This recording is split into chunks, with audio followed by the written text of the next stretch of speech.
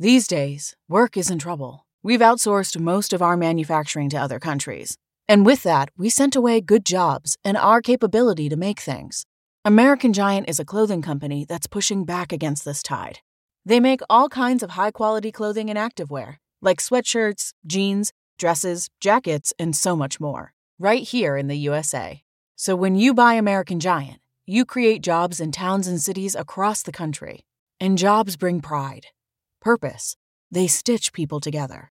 If all that sounds good to you, visit American-Giant.com and get 20% off your first order when you use code STAPLE20 at checkout. That's 20% off your first order at American-Giant.com with promo code STAPLE20.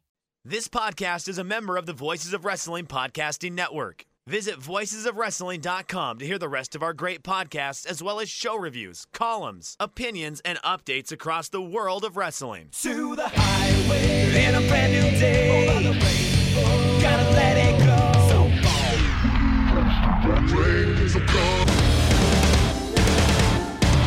Fast to finger down. Dance tonight together.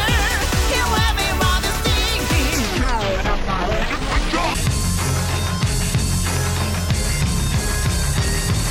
You can't know what your part. Copy farmer, what the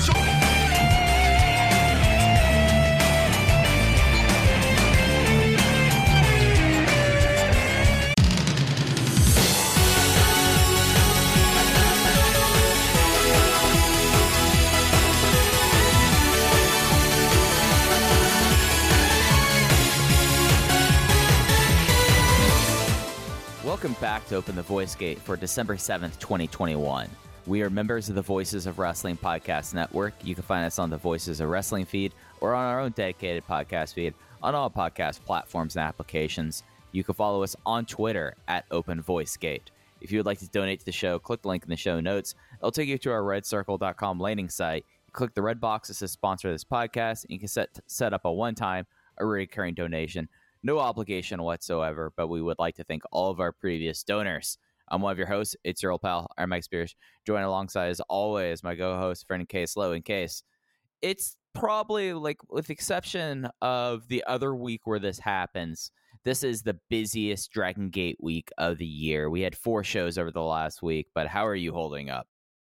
I'm holding up okay. It's a very busy time from quite literally every aspect of my life, but not only is it one of the busiest weeks of the Dragon Gate calendar, over the past 7 days, we recorded last Tuesday mere hours before a Korakuen Hall show that we thought was going to be pretty cut and dry, and as it turns out, over the past week, we have had quite literally, I think, one of the most newsworthy and shocking weeks in the history of this promotion, with one of the single most shocking match results in a promotion that is known to bob and weave and to swerve and to go left when people are thinking they're going to go right. Simply put, one of the most shocking finishes in the history of the entire company that all unfolded within this past week. And then plus we had 3 other really good shows that we have a bunch of news and notes on. So yeah, it was a good week to be a follower of Dragon Gate. Yeah, this was the bang for your buck week on the Dragon Gate Network between Korakuen. We had the Soya Sato debut match go up there as we expected. They had the director's cut Takumi Hayakawa's one. And then you get into 3 nights in Sapporo, their semi-annual triple header that they do up there. So because there's 4 shows, we will talk about the results in this show, but there's just so many big topics that kind of flow in together this week that it's just, we got to lead off with the big shocker. Something that's probably the most shocking apuestas match in Dragon Gate history, or Dragon System history, and probably the most shocking result of a match since Shingo Takagi losing the Open the Dream Gate in his first defense in 2013. At Korakuen on Wednesday was the Mascara contra Mascara apuestas match. Loser loses their mask.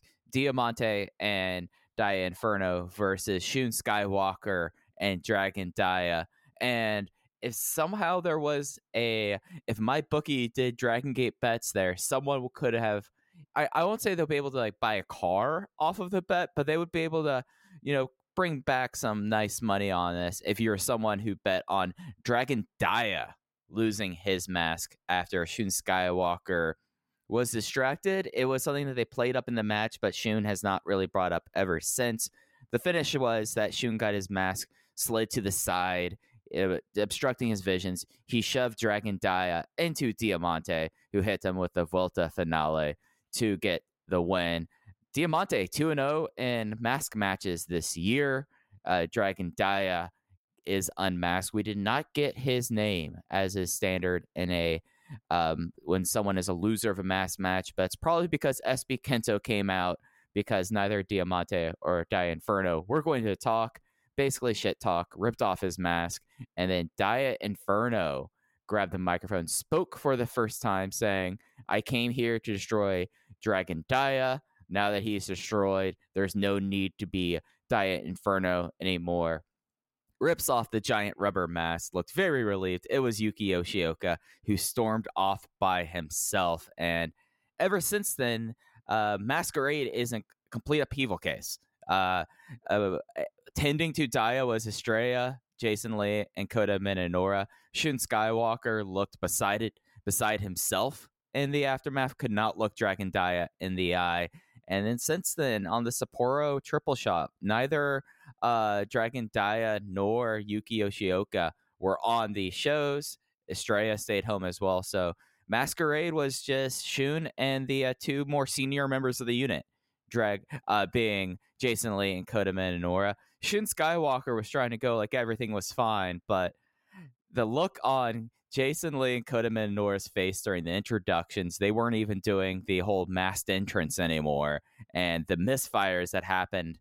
Masquerade might be on a countdown clock coming out of this, and it's all due to Shun causing Dragon Dia to lose his mask. So, biggest news item of the week is how should overall your written review is up. I completely was stunned by this result. The Dragon Legacy looks like it ends with Problem Dragon, weirdly enough, and now that the world it's what was probably the most safe unit in Dragon Gate at the time now looks like it's the one that could be on the way out before the end of the calendar year. A stunning finish. I mean, this caught everybody by surprise, from you and I, who cover this promotion closer than anybody, from people parachuting in, from people that really might only know the names of this promotion, that don't even necessarily watch the promotion, or if they do, they're only parachuting in for the biggest shows or the biggest matches of the year. This caught everybody by surprise. Did you at any point even consider the possibility that it was going to be Dragon Dia that lost his mask? No, in the lead up, not at all. It would have been, oh well, someone got injured or Dia got injured and they weren't able to, work the finish. Like, that was the chance I would have given him losing his match, because, and Jay made a big point of this, like, this guy was the heir to Dragon Kid, who is the heir to Ultimo Dragon. As we've said since Dia debuted, this will be the most important mask in the promotion. Like, there's a reason why Dragon Kid, whenever he's in a mask match, the safe bet is betting on Dragon Kid, because he's not going to lose his mask. That was the assumption going into this. And I guess, like, my big, like, other than, like, the shock, my big thing is they must now think that Dragon Dia had a higher ceiling than being Dragon Dia, than being the heir to the legacy. Because you look at Dragon Kid, fantastic career 99.999% of wrestlers would take, but he's never been the guy. And maybe that's why he lost his mask, is they think that Dragon Dia, we don't know his name. He's not listed on the Kyoto show this weekend, so he might make an appearance there and reveal his name, whatever gimmick going forward. But they might have higher aspirations for Dia, I guess, is one facet coming out of this. Do you think I'm off base in saying that? No, and that's such a remarkable statement given the fact that his entire character had 20 plus years of built-in cachet with this audience. He was the biggest layup in terms of finding his footing on this roster. He debuted at the end of 2018 and had an incredibly hype debut. He was dealing with some medical stuff early on, dealing with some sicknesses, but once he got past that. Once we hit into kind of the middle portion of 2019, this is someone who knew who he was just progressing at such a rapid rate.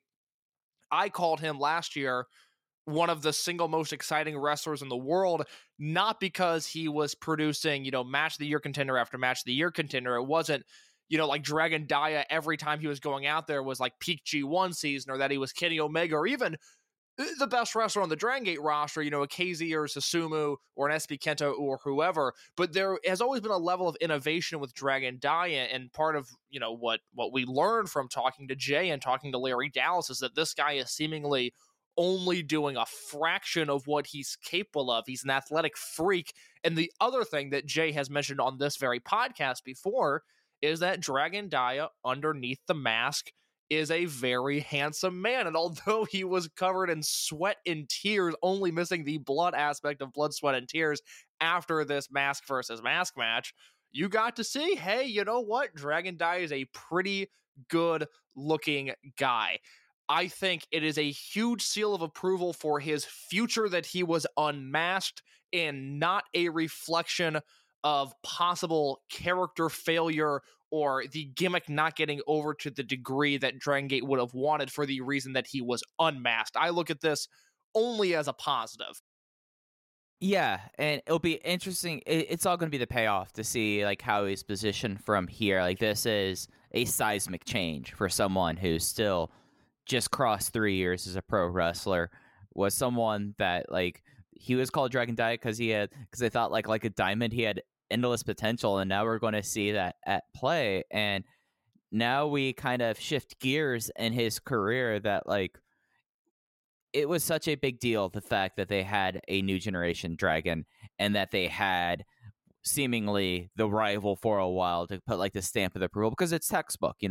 Dragon Kid had Darkness Dragon, and it just felt like, okay, we're seeing some neat like mirroring of that, but they went into a direction. Now one can argue that you could say, okay, Yuki Yoshioka, that's going to be a career-long rival for the former Dragon Dia, just because of the feud. You had Dia versus Dia, but now you have the Shun aspect put into this, and with how things have happened with Shun Skywalker, and now everything kind of falling to pieces around him, Dragon Dia now has a rival in him, and that's a big match, I would say. And it'll be interesting to see if that's going to be something they're going to tease out, how they're going to play this out, because Yuki Yoshioka looks like he's no longer a member of RED as Dia Inferno. It looks like he's his own guy. No one wants anything to do with Shun Skywalker, and now Dragon Dia is probably like the most righteously aggrieved person coming out of that match. What Dragon Gate did here is so interesting, and I wrote this in my written review, and it speaks to why I know I love this promotion as much as I do, because although I legitimately think it's the most talented roster on Earth, I think they're the most consistent promotion on Earth. It is times like this where Dragon Gate will punch you in the stomach, and you will thank them for it. It is such a dom-sub relationship in the fact that this is not what I was anticipating at all. But I can't argue with this move. Like, I think that I'm so excited by the result of this match, way more so than I would have been by Dragon Dia just pinning Dia Inferno and us going on as we thought we would. This is, and this is a dangerous term to use on a wrestling podcast, given the way that the word moment has been co-opted, but this is a moment, and it has been a very long time, to a point that I'm not even really sure of the last time where an angle in Dragon Gate, a story in Dragon Gate, was the main talk of this promotion on the Western side of the fan base. For the past few years, we've had a lot of great matches. There's been a lot of cool things that have happened, but this angle really brought us back, or at least brought me back to 2015, 2016, when there were a ton of eyeballs on this promotion, and it seemed like people were really investing in the depths of the stories that were being told here. This was one of those moments where, when we look back on 2021, It was a strange year. It seemed like they never totally found their groove. You have Masaru Yoshino going away. You have all these rookies debuting, and I think those are two things that are going to stand out when the history of this promotion is written. But now we're going to have to talk about Daya unmasking. This is absolutely a moment, and when I think about this year going forward, this is going to be one of the things I think of, and it's so exciting because whereas, Yoshino retiring was obviously such an incredible display, there was an end to that. What we have here between Daya and Yoshioka and Skywalker is the beginning of something. These are now guys that are going to be attached at the hip for years and years and years to come until their careers are likely no more. This was a powder keg of storytelling put into this match, and we're going to be dealing with aftershocks for years and years and years. I mean, this is, I'm just so blown away. It's amazing. Diamante was arguably the best wrestler in this match. He was kind of the guy carrying the bulk of the weight, and he was he was the big star. Big star and completely unaffected by everything that happened. He was just the glue in this match, and now you have three just wild possibilities in changing directions coming out of this match. We've talked about Daya and how we think, this is only going to lead to bigger things for him. I'm in agreement with you. I believe from the way Yoshioka left the ring, and Jay was sure to point this out on English commentary, and Jay, who was solo, no ho-ho loon this month, and I thought Jay was great throughout this entire show, but especially these final two matches, the Brave Gate match and the Mask versus Mask match. That is exactly why Jay is so valuable to this promotion, because nobody is more qualified to call matches like this than him. He was sure to mention that when Yoshioka left, he left with the Dragon Gate theme song playing, not the RED theme song playing. And that in this promotion is something that certainly matters. And then you have Shun Skywalker, and I think, we should probably maybe pick through his weekend a little bit, because I did not see his next step as we enter 2022. I did not think Shun Skywalker, possible leader of the next heel unit, as something that could definitely happen, and we are now staring at the face of that possibility, and I'm floored by it, because Shun has been in this company for 5 years, and he's gone from averting disaster being his main gimmick to a credible world champion and now this confident unit leader, and this is such a drastic shift in tone from anything that we've seen from him over the first 5 years of his career, and I'm thrilled by the possibility of it. Yeah, so he very much, it seems like that the rest of Masquerade, as we saw through the Sapporo triple shot, it was only Jason Lee and Kota Minoura. They want nothing to do with him. There was constant misfires. 2 of the 3 finishes of the weekend were basically him hitting one of his Masquerade teammates, and then that immediately leading into the pinfall. During the Masquerade entrance, he gets a special award for me this week, Case. He is the dipshit of the week, because he did not read the room. He did not realize maybe I should tone down everything. Maybe I shouldn't tweet like all these like remembrances of Masquerade. Maybe I shouldn't come out in the full entrance and gear. Instead, we should just tone it down for a little bit, make sure we're all on solid footing. No, he comes out in the Masquerade mask. He comes out in the full jacket. Whereas as the weekend went along, Kota Minoura and Jason Lee, they first like wore it and then immediately took it off. They weren't going to stand and look at the crowd with this guy, to wearing it but not really like doing this, been tossing off immediately, to basically just carrying it and dropping it in the ring before the entrance, where Shun Skywalker, just being a dipshit again, standing, does all the turns, and everyone else is just going like, what is this guy doing? So it's fascinating. It's something that also, you look at Shun's 5 years previous, hasn't had a single inkling of a heel turn, and argument can be made that it's about time, and really for the few deficiencies in his game, him going heel and him having a run as a heel could help flesh them out in a way. So it's all really compelling stuff from Shun Skywalker's standpoint to me.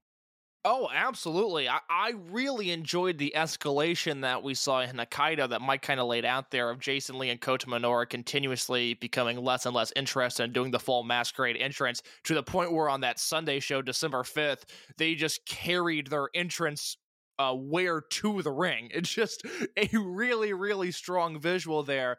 To go back to the Korakuen Hall main event, that mask versus mask match for just a second, the fallout of that match with Lee and Minoura and Estrella and then SB Kento joining the fray, everybody was so good in their roles. To me, that was next level. That is why this promotion is what it is.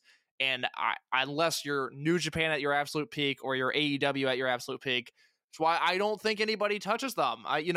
Not to pick on anybody, but I don't see All Japan doing stuff like this. I don't think All Japan has had an angle like this ever. All Japan has its own issues right now. Okay, so let's be fair.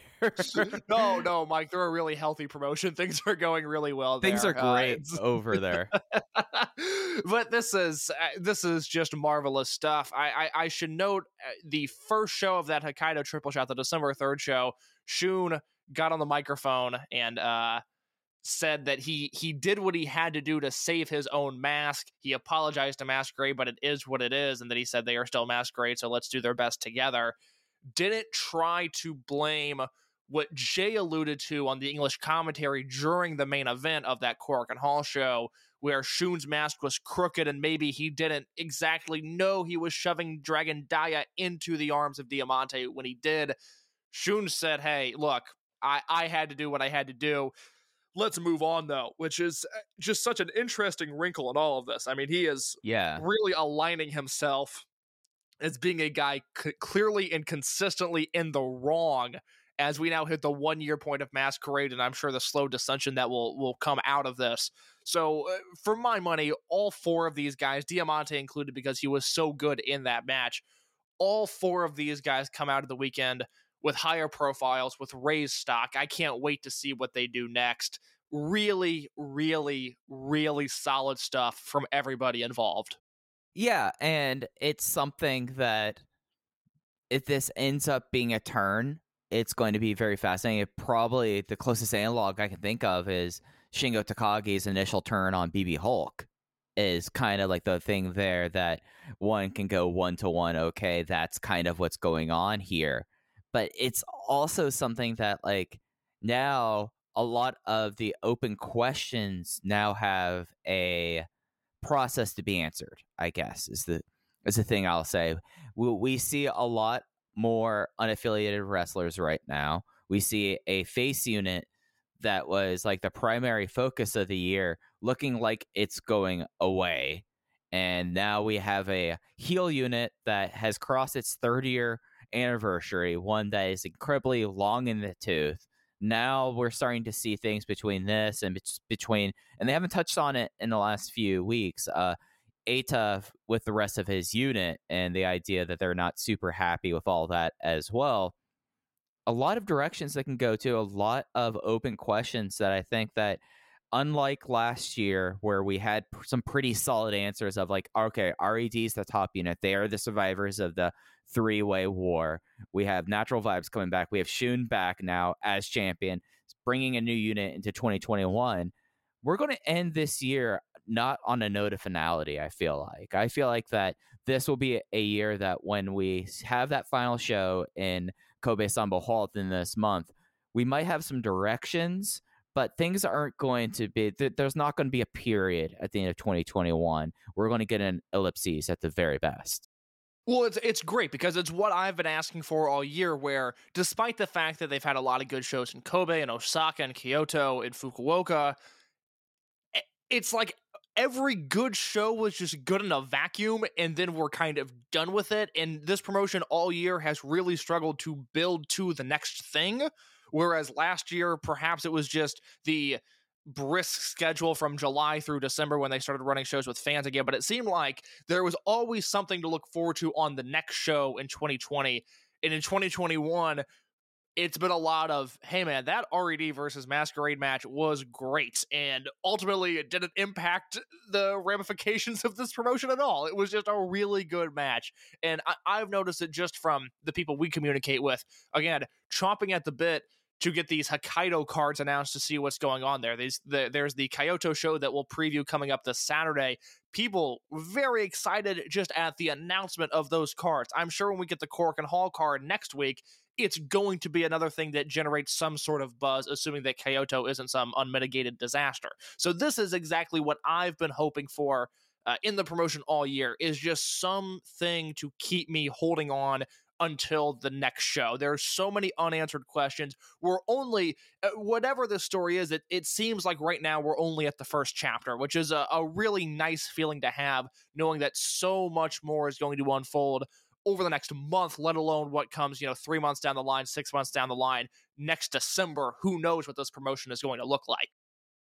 Yeah, and it's something that, with the fact that they have a Korakuen now, not this week, but we'll probably be talking about it, maybe not on this next week's show, but we will be reviewing in the next few weeks in the lead up to Final Gate.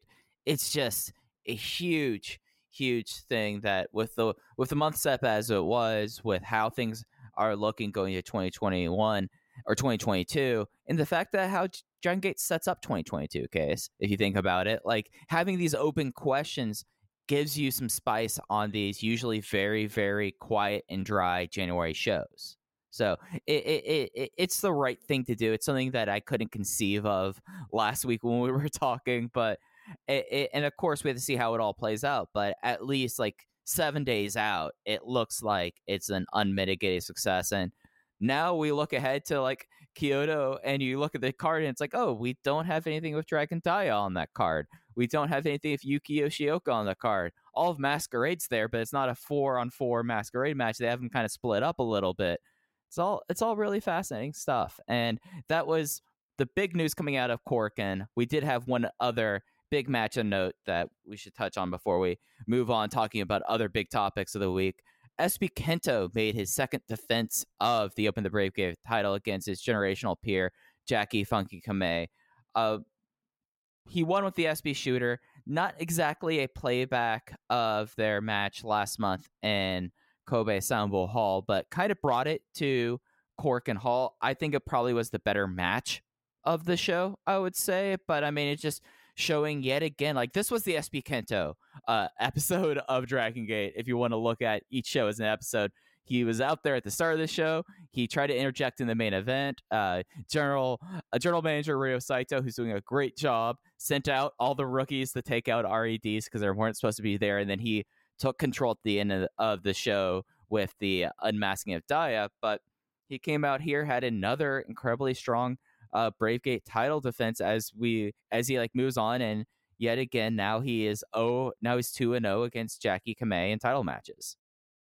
I don't know if I have it in me to go on yet another SB Kento is a superstar rant. It's just that's exactly it. He opened the show, he had the best match on the show, and then he closed the show. It's unconscious. It just doesn't make any sense, but I have nothing else to add. I mean, it's consistently jaw-droppingly great at this point. I will ask you, because I asked a lot of people this, I threw the question up in the Voices of Wrestling Discord. I don't believe I saw your answer if you did answer it. Which of these matches did you prefer? The first SB Kento versus Funky Jackie Kamei match in Kobe, or this one in Korakuen Hall? Well, I saved it so we could talk about it on air, Case. And this is what I like about you as a podcast partner, Mike. You are always thinking one step ahead. I could type it all out, or we could talk about it. I'd rather have a conversation here. I think for me personally, there was something about the Kobe Sanbo Hall one that felt a little bit more raw, a little bit more brutal, and it was pretty much like the real like step forward. This to me, like it was good on its own merits, but this match is not going to be what this show is going to be remembered about. And whereas at Kobe Sanbo Hall show, that was the big step forward for both of those guys. And just like the brutality, I would say, in Kobe Sanbo Hall felt a little bit more, I said raw before, a little bit more vicious, a little bit more primal in a way, where like both those guys' chests looked like raw hamburger afterwards. This one had its moments, like the SPL on the apron and a tremendous performance, like selling from JFK. But I think I'm going with Kobe Sambo Hall here. As am I. I went 4.5 on that one, 4.25 on this one. You hit it exactly on the head. This was the second run through. You know, that first match was I'm just going to repeat you. It was Raw. This was a little bit cleaner, and I think that just comes down to a stylistic preference. I will say it lights such a fire inside of me. Everything from Kamei's Torbolino into the crucifix pin onwards, that's basically the last 2 minutes of the match. You get to see just how good these guys are. And one of the consistent things we've said about SB Kento in particular is we think this guy is, going to be a future world champion, future Grand Slam champion. This is my guy. I think he's going to lead the company into the future. It's amazing that we're saying that, given that, at least to me, the weakest aspect of his game has been his actual wrestling, his in-ring performance. He's so good at everything else that I feel like it almost compromises his ability as a wrestler at times, because he's been doing such character-heavy stuff. And what I've loved about these two Kamei matches is that he's been approaching these matches in such a different way. He's much more subdued, but he still has that just undeniable charisma that shines through. And this was one of those matches. This was not SB Kento versus Dragon Kid, where there's plunder and antics and, rife with shenanigans. This was pretty straightforward, and it was a pretty straightforward example of how talented SB Kento is as a wrestler, and obviously how good Kamei is. He has that figured out. He has a formula that will last him for the next 15 years, next 20 years. I mean, it's very simple to figure out with Kamei what he's going to be doing going forward. This was yet another reminder of like, oh my God, SB Kento is just, he's something. He is really, really something.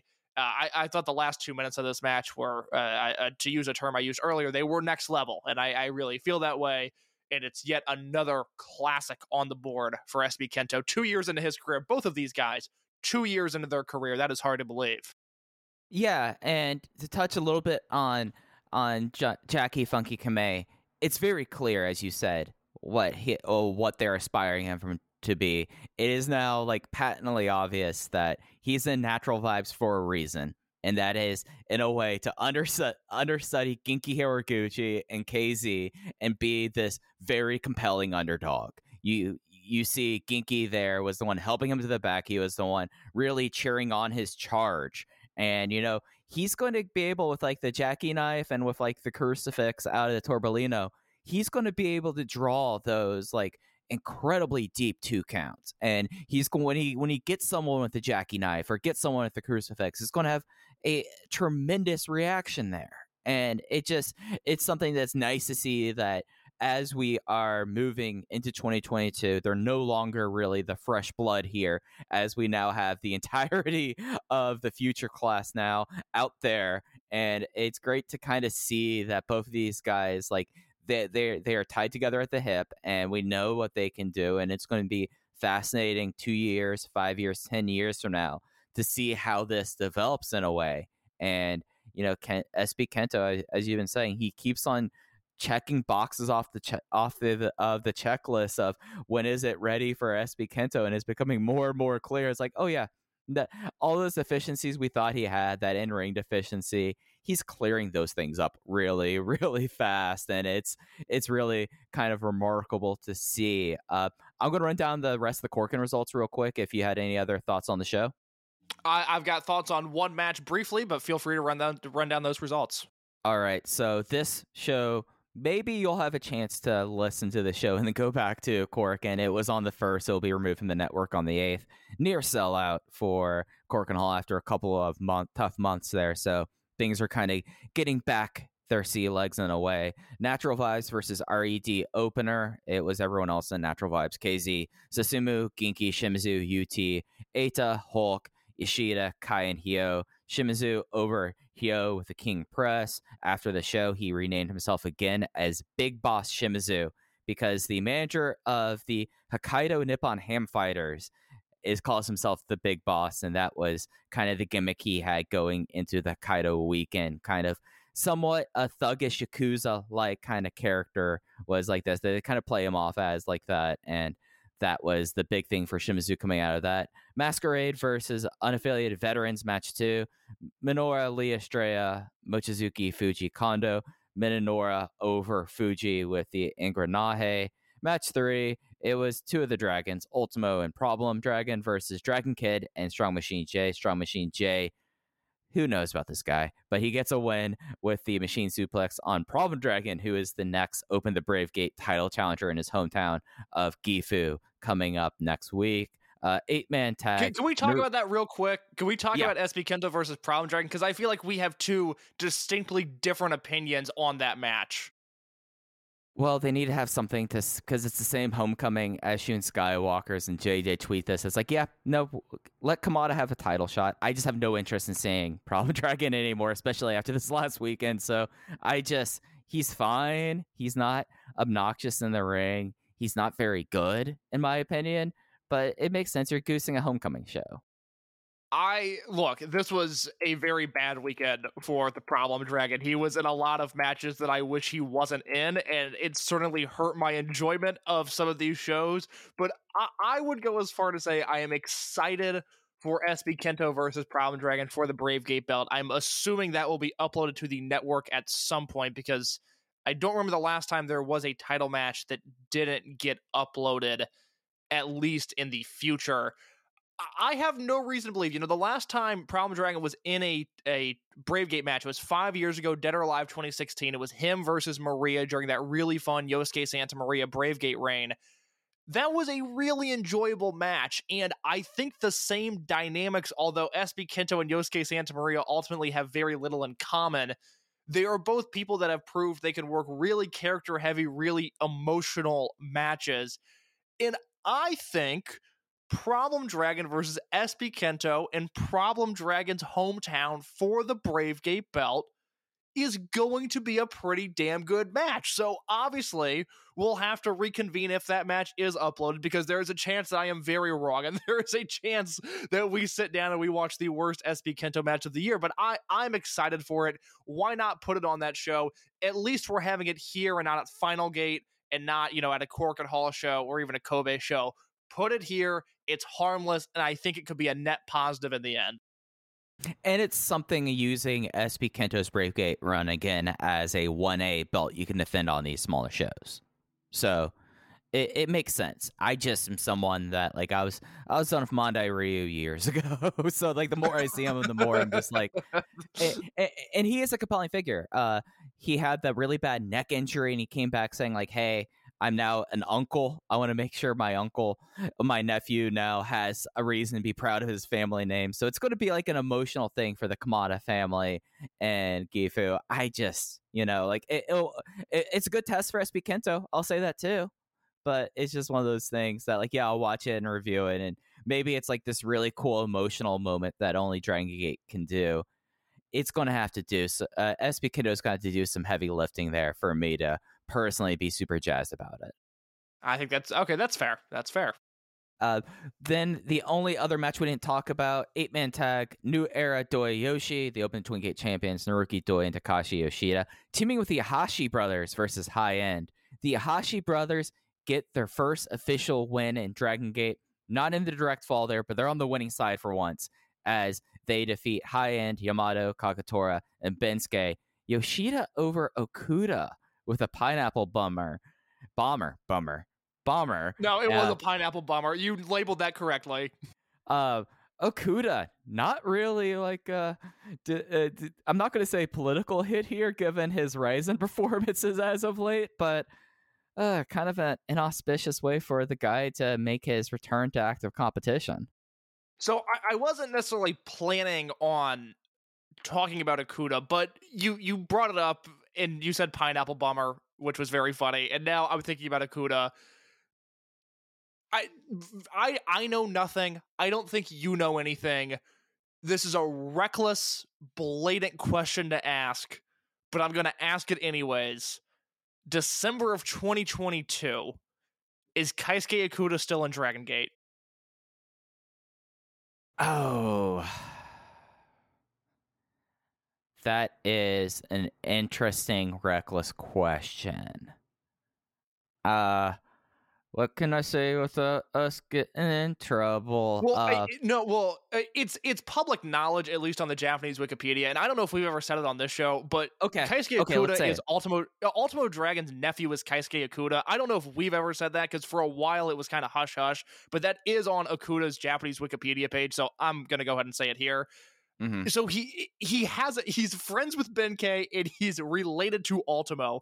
This man, as far as I know, has a job if he wants it, but we'll do year-end of awards in a few weeks, and I don't know if anybody's stock dropped as much from 2020 to 2021 as much as Okuda's did, and over the past few months, not only has he not been lighting the world on fire with his matches, but there has been an overall feeling of disinterest, at least from what I can pick up.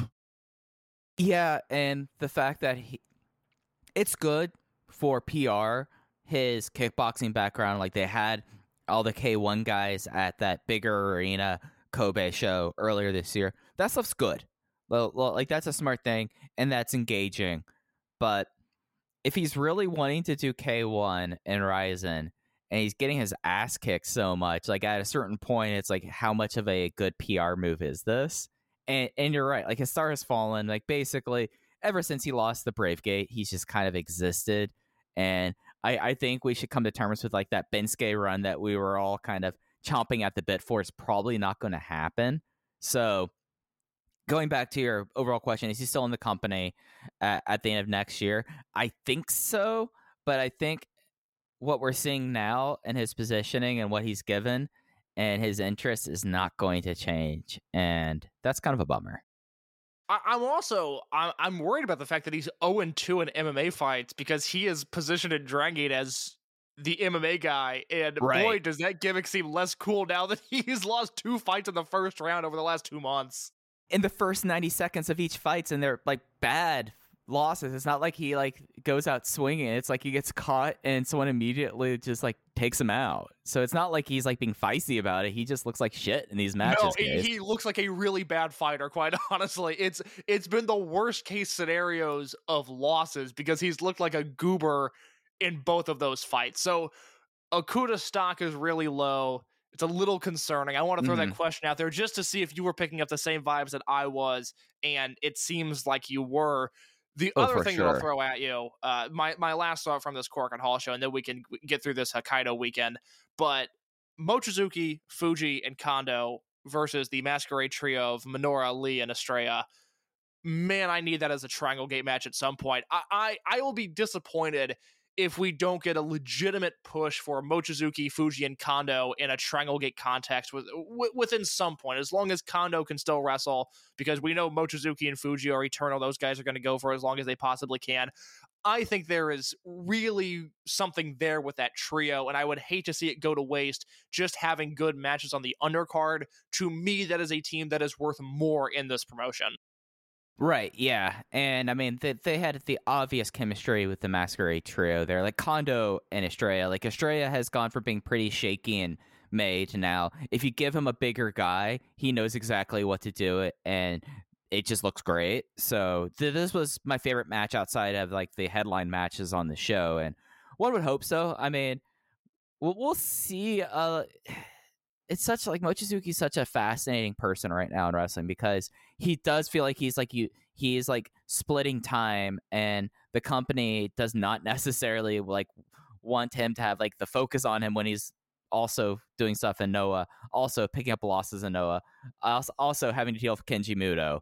So, it's such bullshit he lost to Muto. I knew he was going to, and I'm still so upset about it, because there's nothing I wanted more than for him to win with an inside cradle or some bullshit, just so I can say that Masaki Mochizuki beat Muto in a singles match, and I'm so bummed out that didn't happen. I mean, he might beat Muto at the end of the month, though. Probably not, but you know, I just like, you sent me that clip of that match earlier today, and I was just like, oh, Mochizuki, man, good on you for showing some discretion there. Yeah, there's a clip on the Noah Twitter. They were uploading videos of the Korakuen Hall show that took place on December 7th, and there's a clip where Mochizuki kicks Muto into the corner, and then Muto seated in that position, and Mochizuki, who we all know, if you're listening to this podcast or if you've made it at least this far into this particular episode, you know that Masaki Mochizuki has the hardest kicks in professional wrestling, and he is laying in the lightest stomps possible on Muto. It is unbelievable just how light Mochizuki is working, given literally every other match he's had in his entire career. It is such an amazing distinction, and again, more power to him for not killing the guy. But I'm so upset that he lost that match. I see. There was more daylight there than a lot of matches on AEW Dark Elevation. That's what I'll say. In the hobby, it's not easy being a fan of ripping packs or repacks. We hype ourselves up thinking, maybe I can pull a Ken Griffey Jr. rookie card, but with zero transparency on available cards and hit rates, it's all just a shot in the dark. Until now.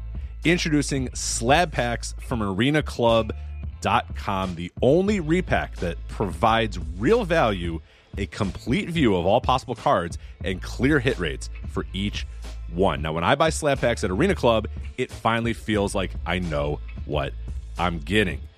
I was able to open an Arena Club slab pack, and I'll be honest, it was a lot better than what you normally do. Say you go to a card show, and there's a random innocuous brown bag of cards, and yeah, you can open it, and look, it's going to be junk. You know what I mean? Like, you know what you're probably going to get in those. Maybe you find that fun, and sometimes I do. Sometimes I like just opening up cards and saying, hey, look at some random cards or whatever. But if you're really in this game to find value and find particular cards, it sucks to have to buy these mystery packs, and it ends up being, almost nothing.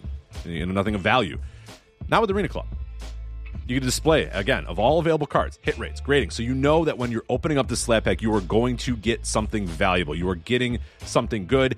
And Arena Club, in addition to having those great slab packs we just talked about, is also a marketplace for card collecting, buying, trading, selling, displaying, all that sort of stuff. But those Arena Club slab packs, man, they are revolutionizing the repack game with transparency. After your pulls are revealed, they'll immediately be placed in your vault for safekeeping or trading and selling, and you can have them officially graded by Arena Club as well. So again, sending these things off, it's going to be officially graded by Arena Club. And the Arena Club grading process is accurate, fast, and transparent, with full grade rationale provided and explanation of how your card was scored. So whether you're buying, selling, trading, or displaying, Arena Club is the card collecting platform that you have to check out. So right now, I've got a special offer here for Voices of Wrestling Network listeners. You can get 10% off of your first purchase by going to arenaclub.com/VOWnet. Again, that's arenaclub.com/VOWnet. Now, that's a crazy offer. That's 10% off a $400 slab pack. $40 off right there. 10% off your first purchase. No matter what that purchase is, 10% off. Again, that's arenaclub.com/VOWnet. arenaclub.com/VOWnet for 10% off your first purchase on Arena Club. And we thank them for sponsoring the Voices of Wrestling Podcast Network.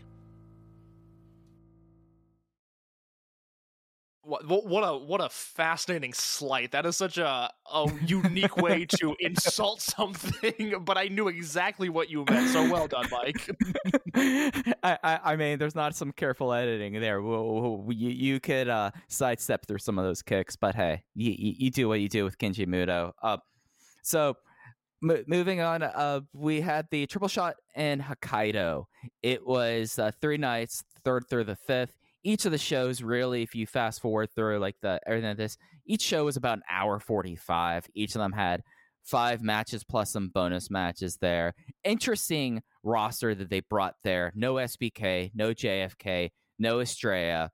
A lot of the vets stayed at home. But boy, and the thing that I really want to talk about, other than we could talk about the title matches and the homecoming stuff, and of course the Dreamgate run. This felt like a big week for Dragon Gate Future, given this, and also Shoya Sato's debut match going up on the network. Is that just me, though? No, they were easily the highlight of this weekend. We had a lot of Takumi Hayakawa action. We saw Fuda and Sato, and who was the 4th kid? I can't think of his name. I'm not looking at it right now. Takuma Fujiwara. Thank you. A big Fujiwara weekend, actually. So 4 guys here who raised their profiles. I was a big fan of everything they were involved in, and I think that's we'll touch on a number of different things as we go throughout this weekend, but I want to focus on these rookies for now. Who really stood out to you? Well, I mean, for me, just because I didn't get a chance really to see a lot of his future stuff because he kind of was brought in late future, was Shoya Sato. He is a unique person. We really haven't had a chance, other than talking about his background last week. We haven't got a huge chance to kind of see him in the ring, but he was the person that whenever I saw him between this and the debut match in Benkei in his hometown, I think there's a lot of stuff there, Sato. Like, I like Fujiwara. Fujiwara is probably my favorite person in this class, but you just could, is it just me? But I feel like there's something different about Sato, and maybe it is that he is older and he feels more complete because of that. But I came away this week really impressed with Shoya Sato.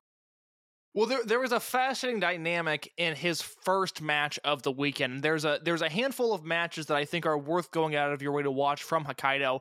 I will say up top, I did not go spreadsheet 4 stars or higher on any match throughout this weekend. I have a number of 3 3/4 star matches, but all of these shows, because they're 5 matches, are right around 2 hours, maybe a little bit shorter with the intermission. And if you skip the Problem Dragon matches, all of a sudden these shows are a breeze to get through. One of the matches that I do think you should go out of your way to see was on the first show. It was UT and Shoya Sato versus Kagetora and Ryu Fuda. The fascinating dynamic here of UT, who has been a pro in Dragon Gate now for 8 years. He is 28 years old, and he is teaming with the rookie Shoya Sato, who is 29 years old. And I thought that was just a really interesting dynamic. And then these guys went forward and had one of the best matches of the entire weekend, in my opinion. Yeah, this was really, really kind of a cool thing. Like, you had Kagetora with Fuda, and Kagetora kind of was playing like a coach there, but you saw like Shoya Sato, and you see that he really has found a way early on to implement being that judo player into his moveset that we don't necessarily see. Like Fuda, we get the sense that he's he is like this young striker that's going to be a problem. Fujiwara is the blank canvas that they'll be fun to see develop. Hayakawa is going to be the spark plug, and then you have the Ahashi brothers who are their own thing. But when you get to see Shoya Sato with UT, and in a way UT kind of being the ring general of that, just makes it really kind of cool. It probably was, actually I'm looking at this right now, other than the main event, I thought that was the match of the night that they had there. And you look at this class, and it's going to be so fascinating because they portray this class almost like a unit in a way.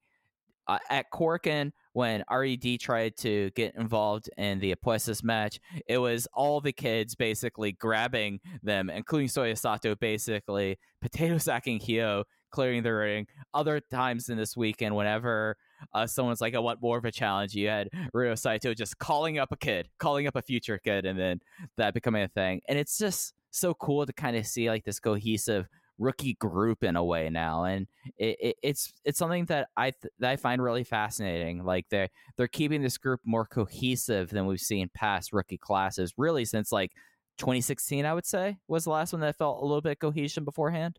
Yes, very much so. So I just really enjoyed that. Other stuff on the show, I guess I'll run through. Real quick, let me run through my thoughts on this tag match real quick. Oh, go ahead. Sorry. As I try to think into the recesses of my brain and what I was thinking in 2015, and what a dark place to think about my brain in 2015. But as I go back and I think about what I might have voted on in the Wrestling Observer newsletter awards that year, I believe I voted El Lindemann at his judo throw as the best professional wrestling maneuver of the year. It certainly seems like something I would do, so I'm not going to go back and check to confirm because it's terribly on brand of me to do that. Lindemann, still to this day, despite whatever he's doing, has an incredible judo throw. But as we talked about last week, Sato is a much higher level of judoka than Lindemann was, or is, or ever will be. And oh my God, the Shoya Sato judo throw, it's so violent. and so fast and so intense, and it really, really is going to light a fire in me every single time I see it. I am not saying come 2022 that's my move of the year, but it is damn sure a candidate as of right now. And the other thing I'll mention here, we talked about Fuda a lot last week. His instant chemistry with Masaki Mochizuki, we kind of saw early stages, or the earliest possible stage, given that it was his debut match, of where he might assimilate on the roster. You know, Hayakawa we're still piecing together. Fujiwara, I have a much better idea after this weekend of who he might be, but we're still learning a lot about him. The Yahashi brothers still seem like a blank canvas. I have no idea what they're going to look like as singles competitors. I have no idea what they're going to look like when they start winning matches. Fuda was someone who I could see his near future pretty quickly. I understand who he is and what he's going to be on this roster, given just from the way he interacted with Mochizuki. And the thing that I liked here was not only did he have instant chemistry with Mochizuki during his debut, but instant chemistry with UT. And it felt like the finishing stretch of this match when everything cleared out and it was just those two. That felt really hot and really exciting to me. That seemed like the start of something that I could really get on board with. Chemistry on this roster that is locked in the same way that Ishida versus Okuda is, or SB Kento versus Kamei is. We could have seen the start of UT versus Fuda really becoming a thing. Yeah, and it's nice to see like this like integration with these guys that basically have just been having 5-minute exhibitions for the last 12 months. So it's cool to see that, especially for someone like Fuda, who I did not realize that Fuda is the second youngest member of this class, because he looks older than he is. Like no, he's he 20. Looks like an old man. It's shocking. He's what? How old? He's 20. My God, yeah, I'm looking at his profile right now. So the rookies, if you're on the Dragon Gate website, gaora.co.jp/Dragon Gate, the rookies have profiles up there now. Dia Inferno and Dragon Dia are still the same. We will likely get updated versions of those guys after the Korakuen Hall show in a few weeks, but the rookies have profiles up there now. And Ryu Fuda, September 25th, 2001. That is hard to believe. It's also something that like you like look at them and he has like such like an old man look. Like the thing is, he kind of reminds me of a way of a very young Toru Owashi in like his appearance. That's such a good comp. It just I can't shake that. Like he's heavily oiled up. He's wearing short tights. His hair isn't long, but and he's a thicker guy. And it just he's Owashi if Owashi was ever on a treadmill. Like that's exactly what it is. That's cold but fair. That's cold but Owashi's been heavy since his debut. This man is not exactly a cardio fiend. He's not Davey Richards doing an hour on the treadmill every day. Nah, that's entirely fair there.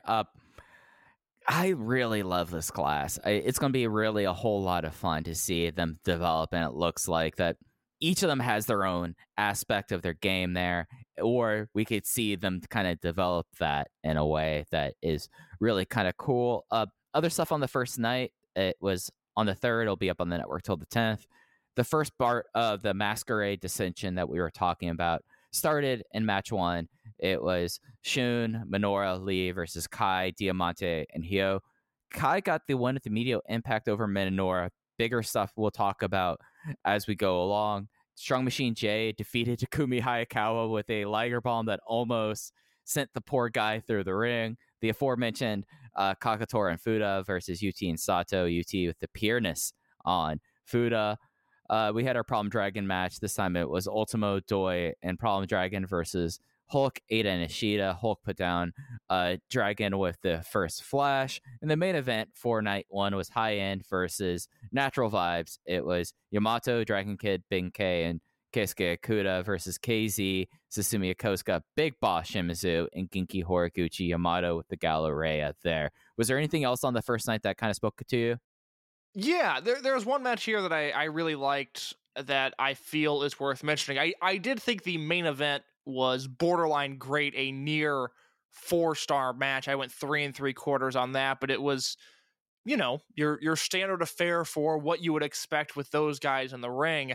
I do think, however, the second match on this show, which was Strong Machine J versus Hayakawa, was interesting in the sense that you just talked about how it seems like this class is a cohesive unit. Whether or not they're labeled as that is irrelevant. It seems like right now there is a bond between all of those Dragon Gate future guys, and it comes across almost in their work, whether it's a singles or a tag, because I think we're just so excited at the prospect of what all of these wrestlers can be. No one has been disappointing yet. If anything, a guy like Hayakawa or a guy like Fujiwara, maybe I wasn't in love with them at first, but after this weekend, I'm much, much higher on them. There's an interesting foil here where Strong Machine J is now doing his best work opposing this class. He's doing his best work since he's come back from injury this year, playing the bully and being quite literally the bigger man in some instances. There was one moment in the Hayakawa Strong Machine J match where they got a little tangled up on Hayakawa going for a crucifix pin, and Jay wasn't necessarily in the right spot, and it was noticeable that they just it didn't work, and it was a rare botch on a weekend of shows that was pretty clean. But other than that, I thought both guys looked really good here, and I like Jay being this foil to whatever these rookies are. Yeah, and I think Hayakawa has kind of figured out that being the smallest guy in any match he's going to be in, just like doing stuff like that headlock takeover pin that he does where he jumps up high in the air to kind of get leverage is pretty neat there. And yeah, no, it's something where like my match of the weekend when we talk about December 5th, it has a lot of Strong Machine J just being a bully. And I think that for someone that things are kind of a little aimless for him right now, him being anti-rookie it's not a lot, but it's some direction that this guy desperately needs since kind of just existing and revisiting the Strong Machine Army since returning. Yeah, very true. All right, let's move on to Saturday. That was 12-4. We'll be up on the network until the 11th. Naruki Doi and Benkei versus Kai and Hyo. Kai got another win over a former Dreamgate challenger, Benkei with the Meteor Impact. Ultimo, Strong Machine J, and Problem Dragon versus Gigi Horiguchi and the Ahashi brothers. Ultimo loves pinning Horiguchi with the La Maestral Cradle. So the Ahashi brothers, by sake of like just being in matches, have avoided pinfalls or getting pins, but they've ended up winning. We had a special singles match, Big Boss Shimizu versus Takumi Hayakawa. He destroyed the poor kids in 42 seconds. He immediately asked for more competition. And this brought out General Manager Ryo Saito, bringing out the kids. And this time it was Takuma Fujiwara, 7 minutes and 49 seconds with another big press. Semi-main event, Masquerade versus KZ Susumu and UT. KZ won on Jason Lee with the impact after a misfire. Shun Skywalker clocking Kota Minoura, getting him out of the ring, leaving Jason Lee prone there. Then the main event of night 2 was an 8-man tag. It was high-end Yamato, Dragon Kid, Keisuke Ku, and Kakatora versus Hulk, Ada, Kaito Ishii, and Diamante. And it was Hulk winning with the first flash on Kakatora there. I think that this show was not the... I think I like this show in total more than night 1, but in a lot of ways it was just kind of cementing what the overall thought was this weekend, with Kai getting all the wins over former Dreamgate holders, the rookies kind of being at the beck and call of General Manager Saito, and then, really a bunch of rookie stuff, to be quite honest here, and then Masquerade Ascension, in my opinion. I really like this show. This is one of those where I would actually probably just recommend watching it the entire way through, because even the Problem Dragon matches, the 6-man with Horiguchi and the Ahashis against Ultimo, Strong Machine J, and the aforementioned Problem Dragon. And that is a fun match because anytime Ultimo and Genki get in the ring, at the very least, it's going to be comedically entertaining. But they had a very real final 60 seconds to this match where they both worked really hard and really fast, which in 2021, speed is not necessarily something I associate with Ultimo Dragon. With all due respect, sir, he's not the fleetest of foot anymore, but he and Horiguchi really went at it in that finishing stretch, and I thought that was a cool little thing there.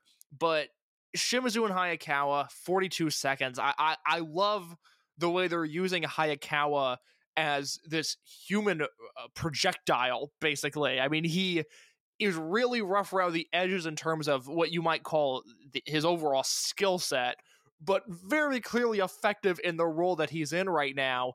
And then you had this 7-minute Shimizu versus Fujiwara match, and this really opened my eyes to what Fujiwara can be. I feel like maybe I undersold him last week just because his debut was sterile.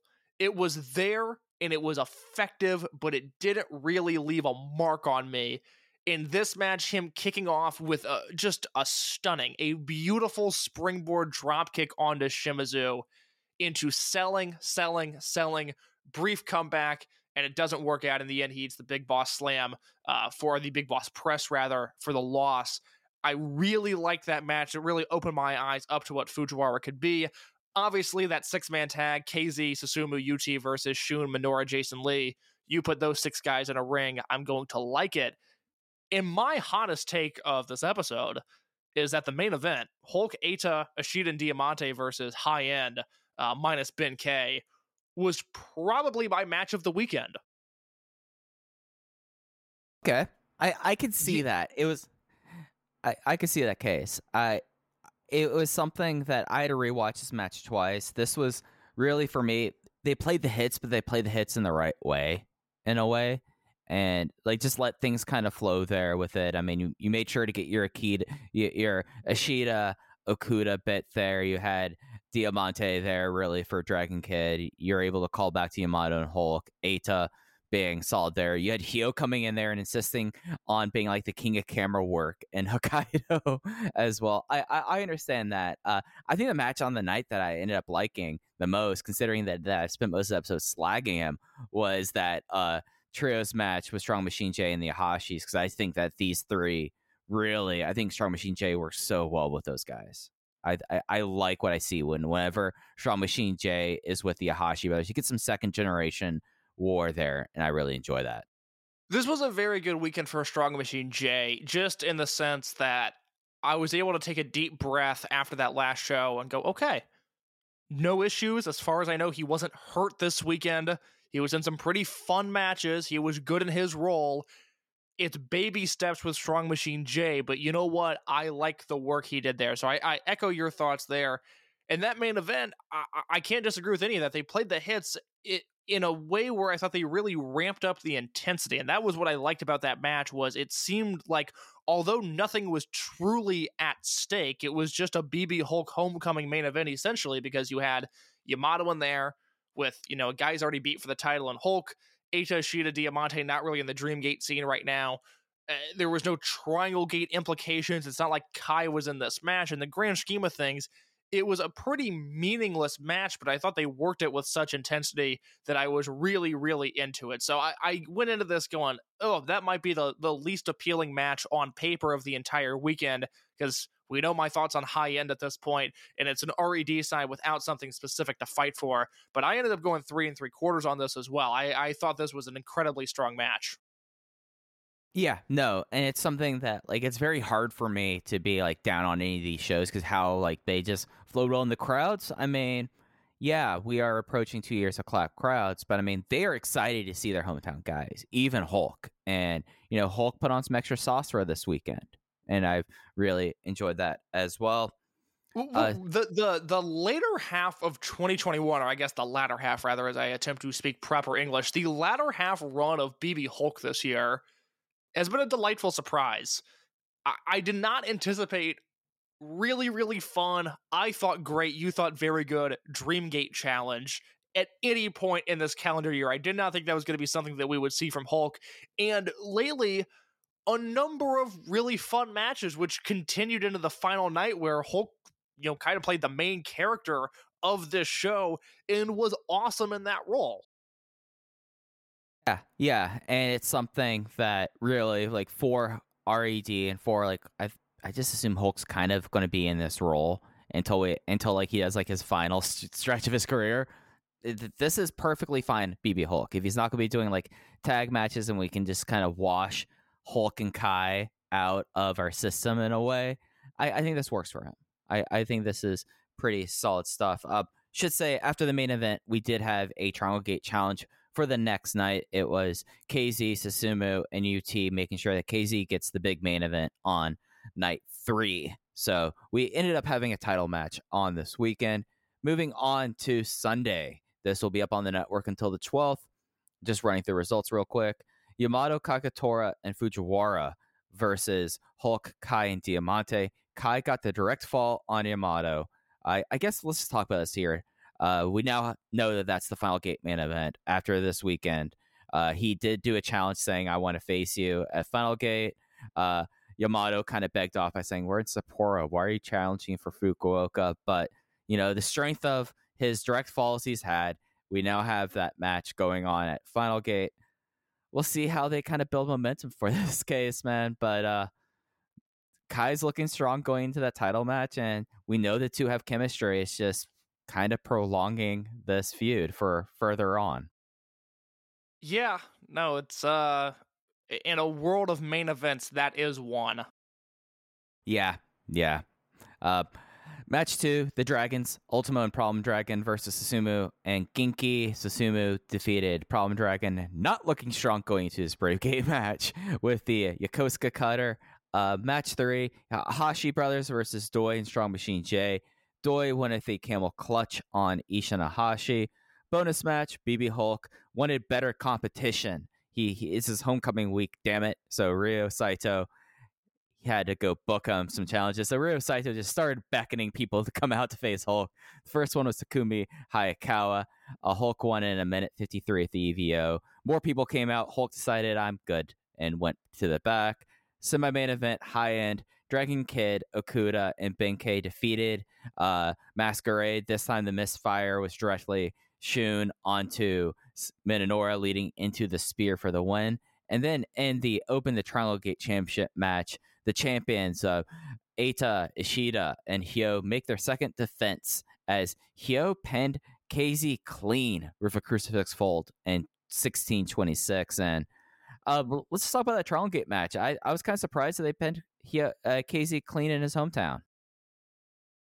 I knew Natural Vibes wasn't going to win this match just for the sheer notion, if anything, of it would ruin the sanctity of UT versus SB Kento in Nagoya on the 19th, which is not confirmed, but that seems to be the direction that they're headed. And it didn't seem like just a week after losing the Twin Gate belt that Shimizu was going to pick up more gold. So I wasn't necessarily surprised by the result. I think it would have been more shocking had Eita or Ishida pin KZ. Given that it was Hyo, it's this weird Teflon thing. I don't think it hurts KZ at all. I think it only establishes Hyo as a more dangerous threat. Whether people want to take him seriously or not is another story. But a clean pin over KZ is a clean pin over KZ. That certainly has some cachet in 2021. Yeah. And KZ's kind of Teflon at this point. It's just kind of like, wow, that was the finish you did there. I thought the match was solid, though. I thought it was a fun... Do we think KZ is Teflon?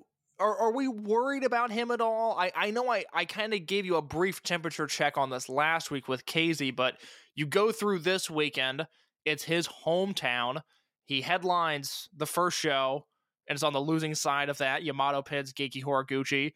On the second show, he gets the win over Jason Lee. And then on the third show, he takes the fall in the main event title match. It seemed like KZ was very much over in front of this crowd. This show drew 437 people, this final show did. But, I'll ask you the same question I asked you last week. Where are you at with KZ? I really haven't changed, to be quite honest. You didn't have a revelation in the 1 week since I talked to you about this? No. It's something that I think he's at this place.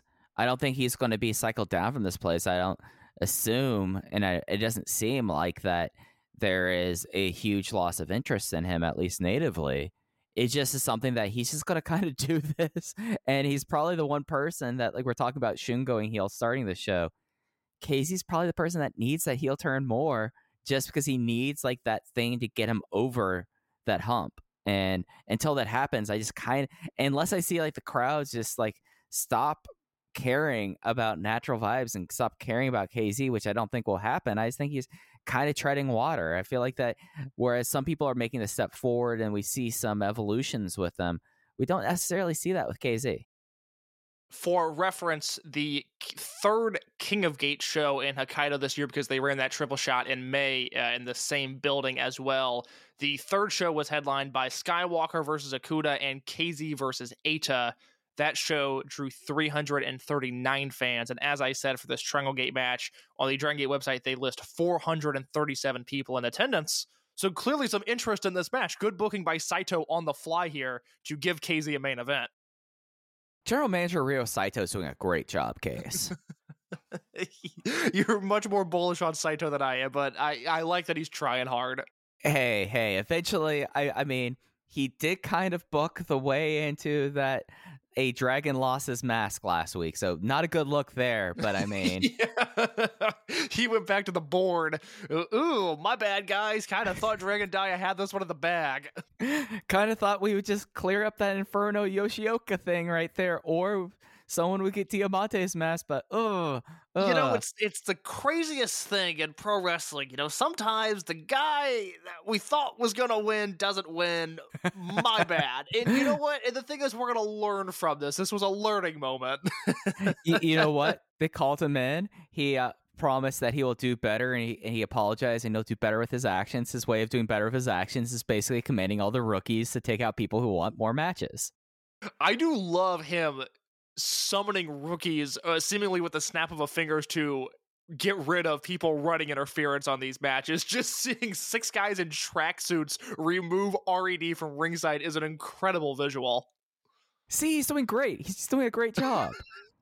We're just gonna gloss over, you know, the match that like he booked that really like he could have just had it be Inferno versus Dia and all along, you know.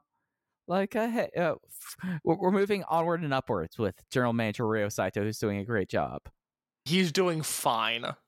Okay. Ryo Saito seems like the kind of guy that's going to ride a scooter in the Dragon Gate office. And yes. Look, I like to think I'm a pretty, I'm not a fun guy. I know for a fact having fun is one of my biggest weaknesses, but I just know that I couldn't tolerate Ryo Saito running my office.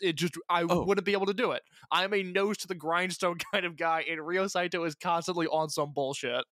Oh, I'm someone that I'm self-motivated. Like, the worst thing that a manager or a boss can do with me is hector me, be like, hey, how's it going on this? How's it going on this? I'll take care of it. You don't need to go, like, to do, like, temperature checks with me. And I could tell that Ryo Saito would just be, like, knocking on the door and going, like, hey, Micah, how's that project going? And I'll just be seething, going, it's fine. Going great, boss. Going great. So, yeah, no, well, we'll see how that all plays out for Ryo Saito, but at least, so you think he's doing fine? I think he's doing a great job, so I think we average that into that he's doing good. He's doing good. I don't have it within me to give him a compliment. He could be booking 2006 Ring of Honor right now, and I would still go, he's fine. Don't get too excited about it. He's still got some room to improve. I want to make sure I never have to have like a progress report done by you. Yeah. Look, I am a miserable human in the workplace. I am no fun to work with, and I'm very much aware of that. You know what was not miserable, though, Case? What my match of the weekend was? Take a guess. I hope it's the opening match on this show, because if it is, we're going to have to do a virtual high five, because I'm sitting here thinking about how much I loved the opening match on this show. I liked the opening match, but my match of the week... My match of the weekend. Go ahead. Okay. Sorry. I'm shocked by that result. You took me back like I was a civilian casualty there. Please tell me your match of the weekend. Oh, it was a little number that was the Hashi brothers versus Doi and Strong Machine J. I adored this match, Case. I thought that this was fantastic. You have the floor, Mike Spears, because I liked this, but if this is your match of the weekend, then you saw something in this that I did not. Well, I think we've seen how as we talked about today, Strong Machine J works really well with the future kids, and he's already shown before that him and the Ahashi brothers, like, they don't like each other. They're both second generation wrestlers. Maybe Strong Machine J is jealous that he's not a thoroughbred. Maybe he's like, hey, I was here first, and now these two goofs like coming out here being mamas and daddy's boys just kind of irk him the wrong way. He worked him and Ishin, like that is like some roughhouse fun there, like the two of them in this match. And then you have Naruki Doi, who when he's been doing these matches with the Hashi brothers, he just gets it. Like the guy might be one of the smartest in-ring wrestlers working today. And for 12 minutes, like the way that he built the Doi built the finish, like doing the crab on Ishin Hashi, and right before he grabbed the ropes, he just dragged him in the middle, got on his back, craned back his chin, got the Cobra Clutch, and got the win. I just adored it. I thought that this was really cool. Like this is a match that like we've talked about wanting the tag league back just for the Hashi brothers. I would want to see Doi and Strong Machine J as a tag team there. Like I know that Doi's right now humoring Cyber Kong right now, but my idea when we did our unit shakeup, these four guys feature strongly in one of my units, and I think there's something there with them. That's very interesting because if it's not for the night 2 main event, I think the opener of night 3 would be my match of the weekend, on the sheer notion that I thought Fujiwara was so great in this environment, bouncing off of the RED guys. In particular, Diamante might have struck gold with a second opponent. We've seen what he could do for La Estrella, but watching that match and seeing Diamante and Takuma Fujiwara wrestle one another was eye-opening in the sense of, oh my god, maybe it's not just a thing with Diamante where he's helped La Estrella's career. Maybe he's just much better than we even give him credit for, and most of this podcast this year has been singing the praises of Diamante, because there was just not reinventing the wheel. There was just such classic underdog stuff with Fujiwara in the underdog position and Diamante being more dominant with him that was just great to see. It was just really, really fun to watch. I ended up going 3 3/4 on this opener. So once again, a very good weekend for BB Hulk. Diamante crushes it as always. For as hard as I am on high end, I thought most of their matches were very fun this weekend, and Fujiwara really left an impression on me. I'm really excited to see what is next for him, to see if he can continue to build on this or not, because I really liked his work on these shows. So I think this might be a fun exercise right now to do. Like most of our exercises, we'll probably forget about this in a few weeks. How would you place and we don't have to do like 1 through 6, but who are you hot on in the futures class, and who might be the people that you want to see kind of, you want to see them develop more before you really kind of have a strong opinion on them? Well, let's do a heat check on these guys now, that just as we move into the last few weeks of the year. I would say at this point, I know I need to see more of Sato, and he was very impressive here. If you haven't seen it, it's on the network now, his debut against Ben K. I thought it was a very efficient debut, and not only that, it's a match to watch just because I thought the atmosphere was really cool in that building. It seemed to be a pretty big house and a hot crowd specifically for Sato, which was nice to see. Hayakawa was a guy who, although I love him being murdered by BB Hulk, I have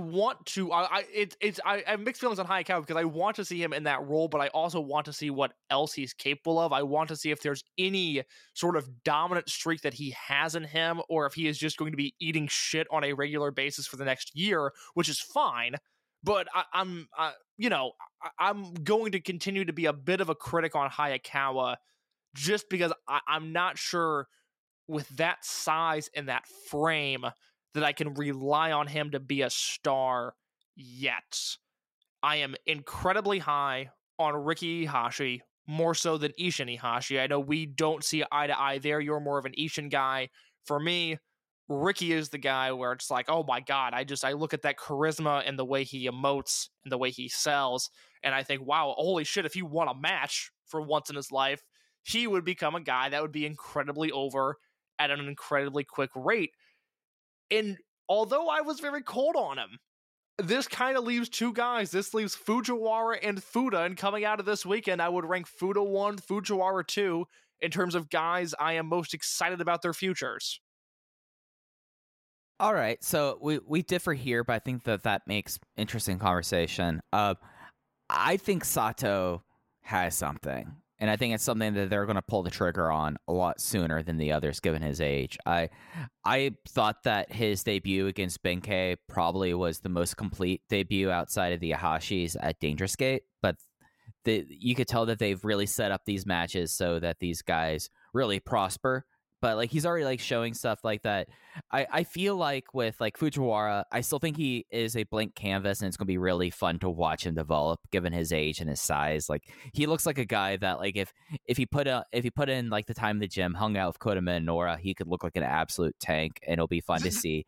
That's what I'm so intrigued about by Fujiwara is that I don't even feel like we have his body. Like his body's not developed yet. I mean, he looks like a child, and He's that lanky. is what. I'm really, the more I think about it and how good he was this weekend, I'm really, really excited about what he could be. And I am a fan of his story, the fact that he went to the Michinoku Pro Dojo for his career day in middle school, like I mentioned last week. There's a lot to get excited about when it comes to Fujiwara. Yeah. And I think like if I'm going to be talking 5 years down the line, Fujiwara is the one I put my bet on. But for now, I think it's going to be fun to see him develop at this point. Sato is just someone that I think there's something there with him. I did pull up the attendance for the Yamagata debut. It also was it was not Genki Horiguchi. It also was a Ryo Saito homecoming, so they did 2-1 here. But 520 people there. So like the ambiance there was real. Like that was a bigger show for them, especially right now. I like Ishin. And I like Fuda a little bit more than Riki Ihashi. I think Fuda, though, he could go some places with him just kind of being a problem and him being just like an ass kicker. But I want to see that flesh out in him right now. And the fact that he's 20, there's time for that a whole lot. I think that he has something, but it's something that I don't know what it'll develop into. Whereas with Fujiwara, I'm like, okay, this kid's a blank canvas. He can put on a whole lot of muscle and just start throwing people around, or he could just become a very likable, compelling babyface. Like there's a lot of directions there with Fuda. I feel like it's more focused, but I need to see other aspects of it to kind of if he's cribbing and he's kind of like being modeled with like Mochizuki. Mochizuki also has the aspect of like you watch Mochizuki once, you're like that dude just kicks so hard that rules. You watch him more and you get deeper appreciation. Like this guy has a different way he puts together matches. This is the guy that will work over someone's stomach as like a focus of the match. And I feel like that, like with Fuda, we kind of need that extra layer there. Ishin, I just think that he can end up being the bull in the china shop. I think that as soon as he wants to kind of just become like a big beefy boy and throw people around, it'll be really, really kind of cool. Ricky, like, I know you're super high on Ricky. I know you think he has the top of the line kind of potential there. I think he's solid. Maybe this is a me thing and the charisma doesn't necessarily work for me at this point. Maybe that's on me. That's fascinating because it was such an instant connection, even going back to his future exhibition matches where it was an instant thing with me where I understood exactly who this guy is and what I want from him, and he's delivered on that so far.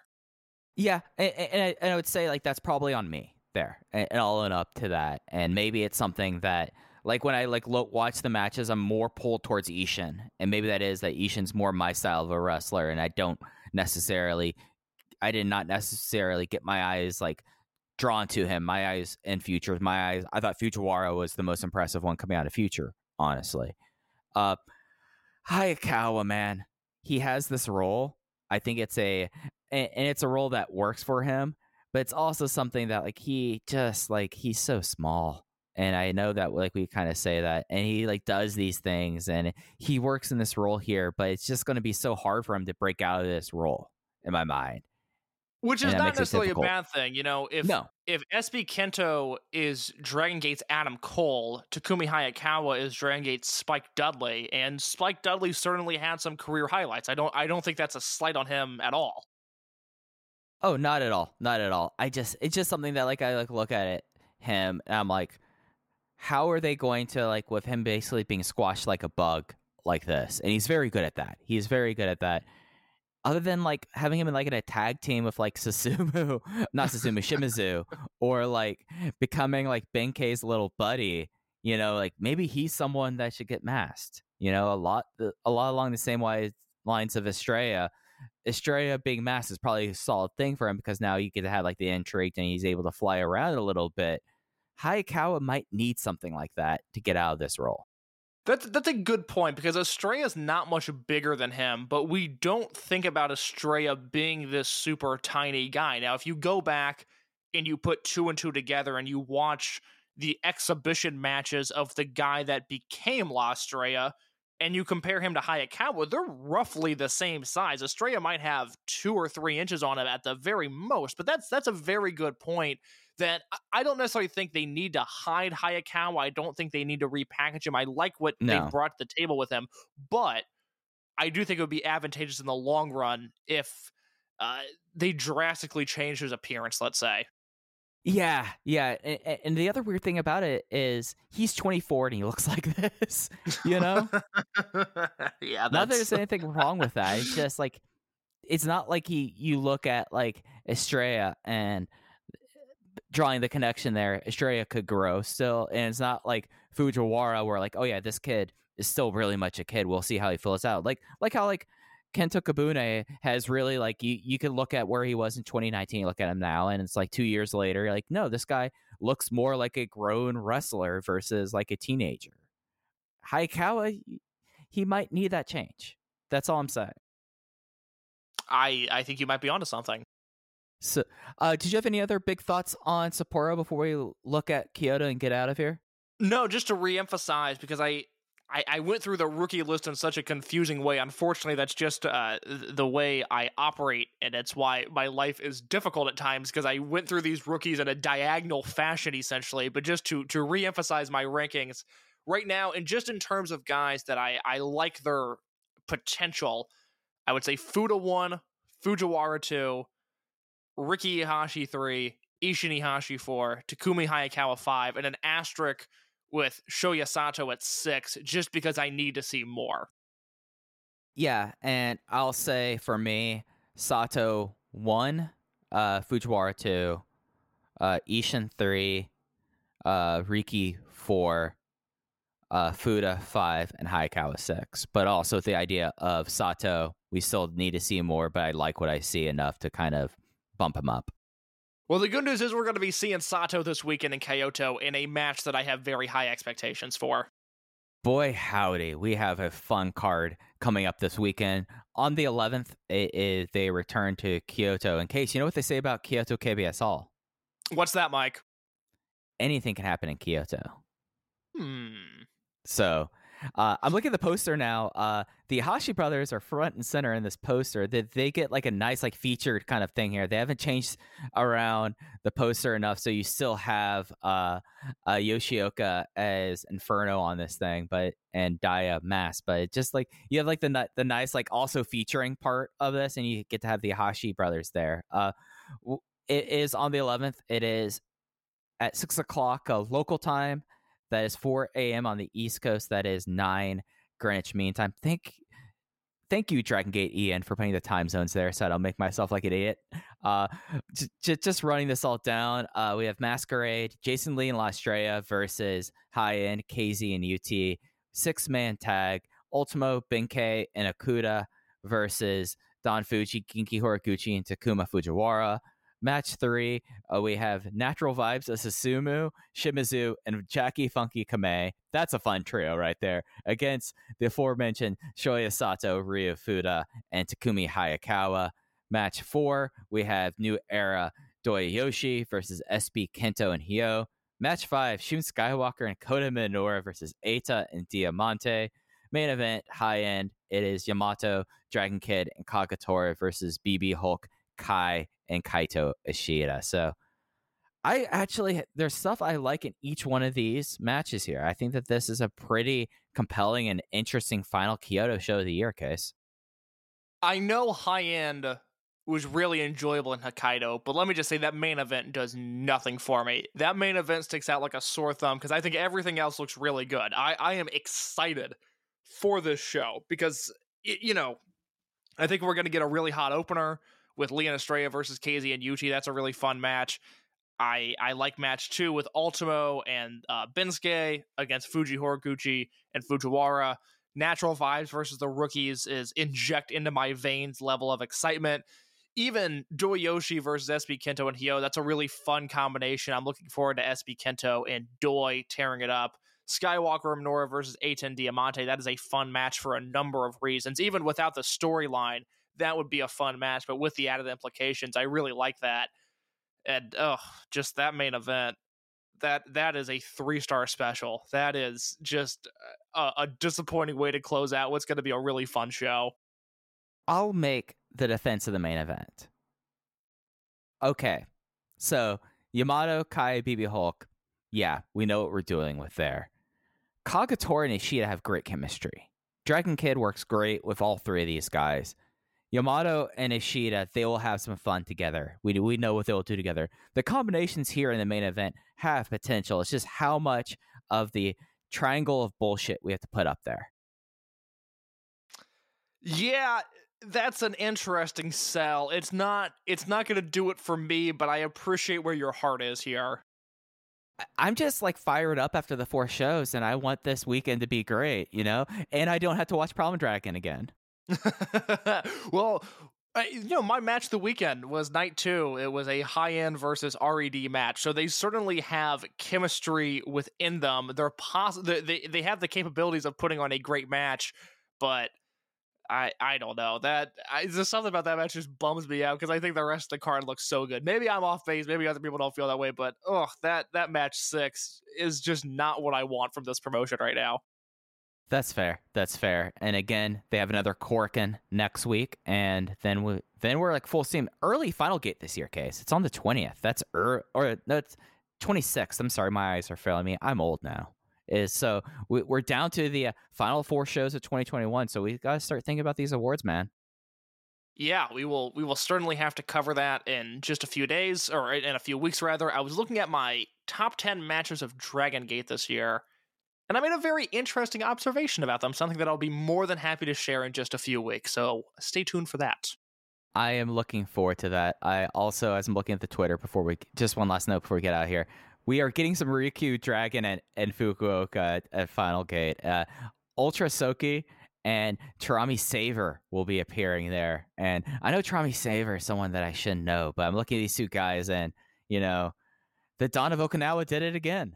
The Dawn of Okinawa has done it again, and I'm stoked for that as well. I hope these guys come out lock, stock, and barrel, and I hope all the Ryukyu Dragon guys do the Gracie train on their way to the ring.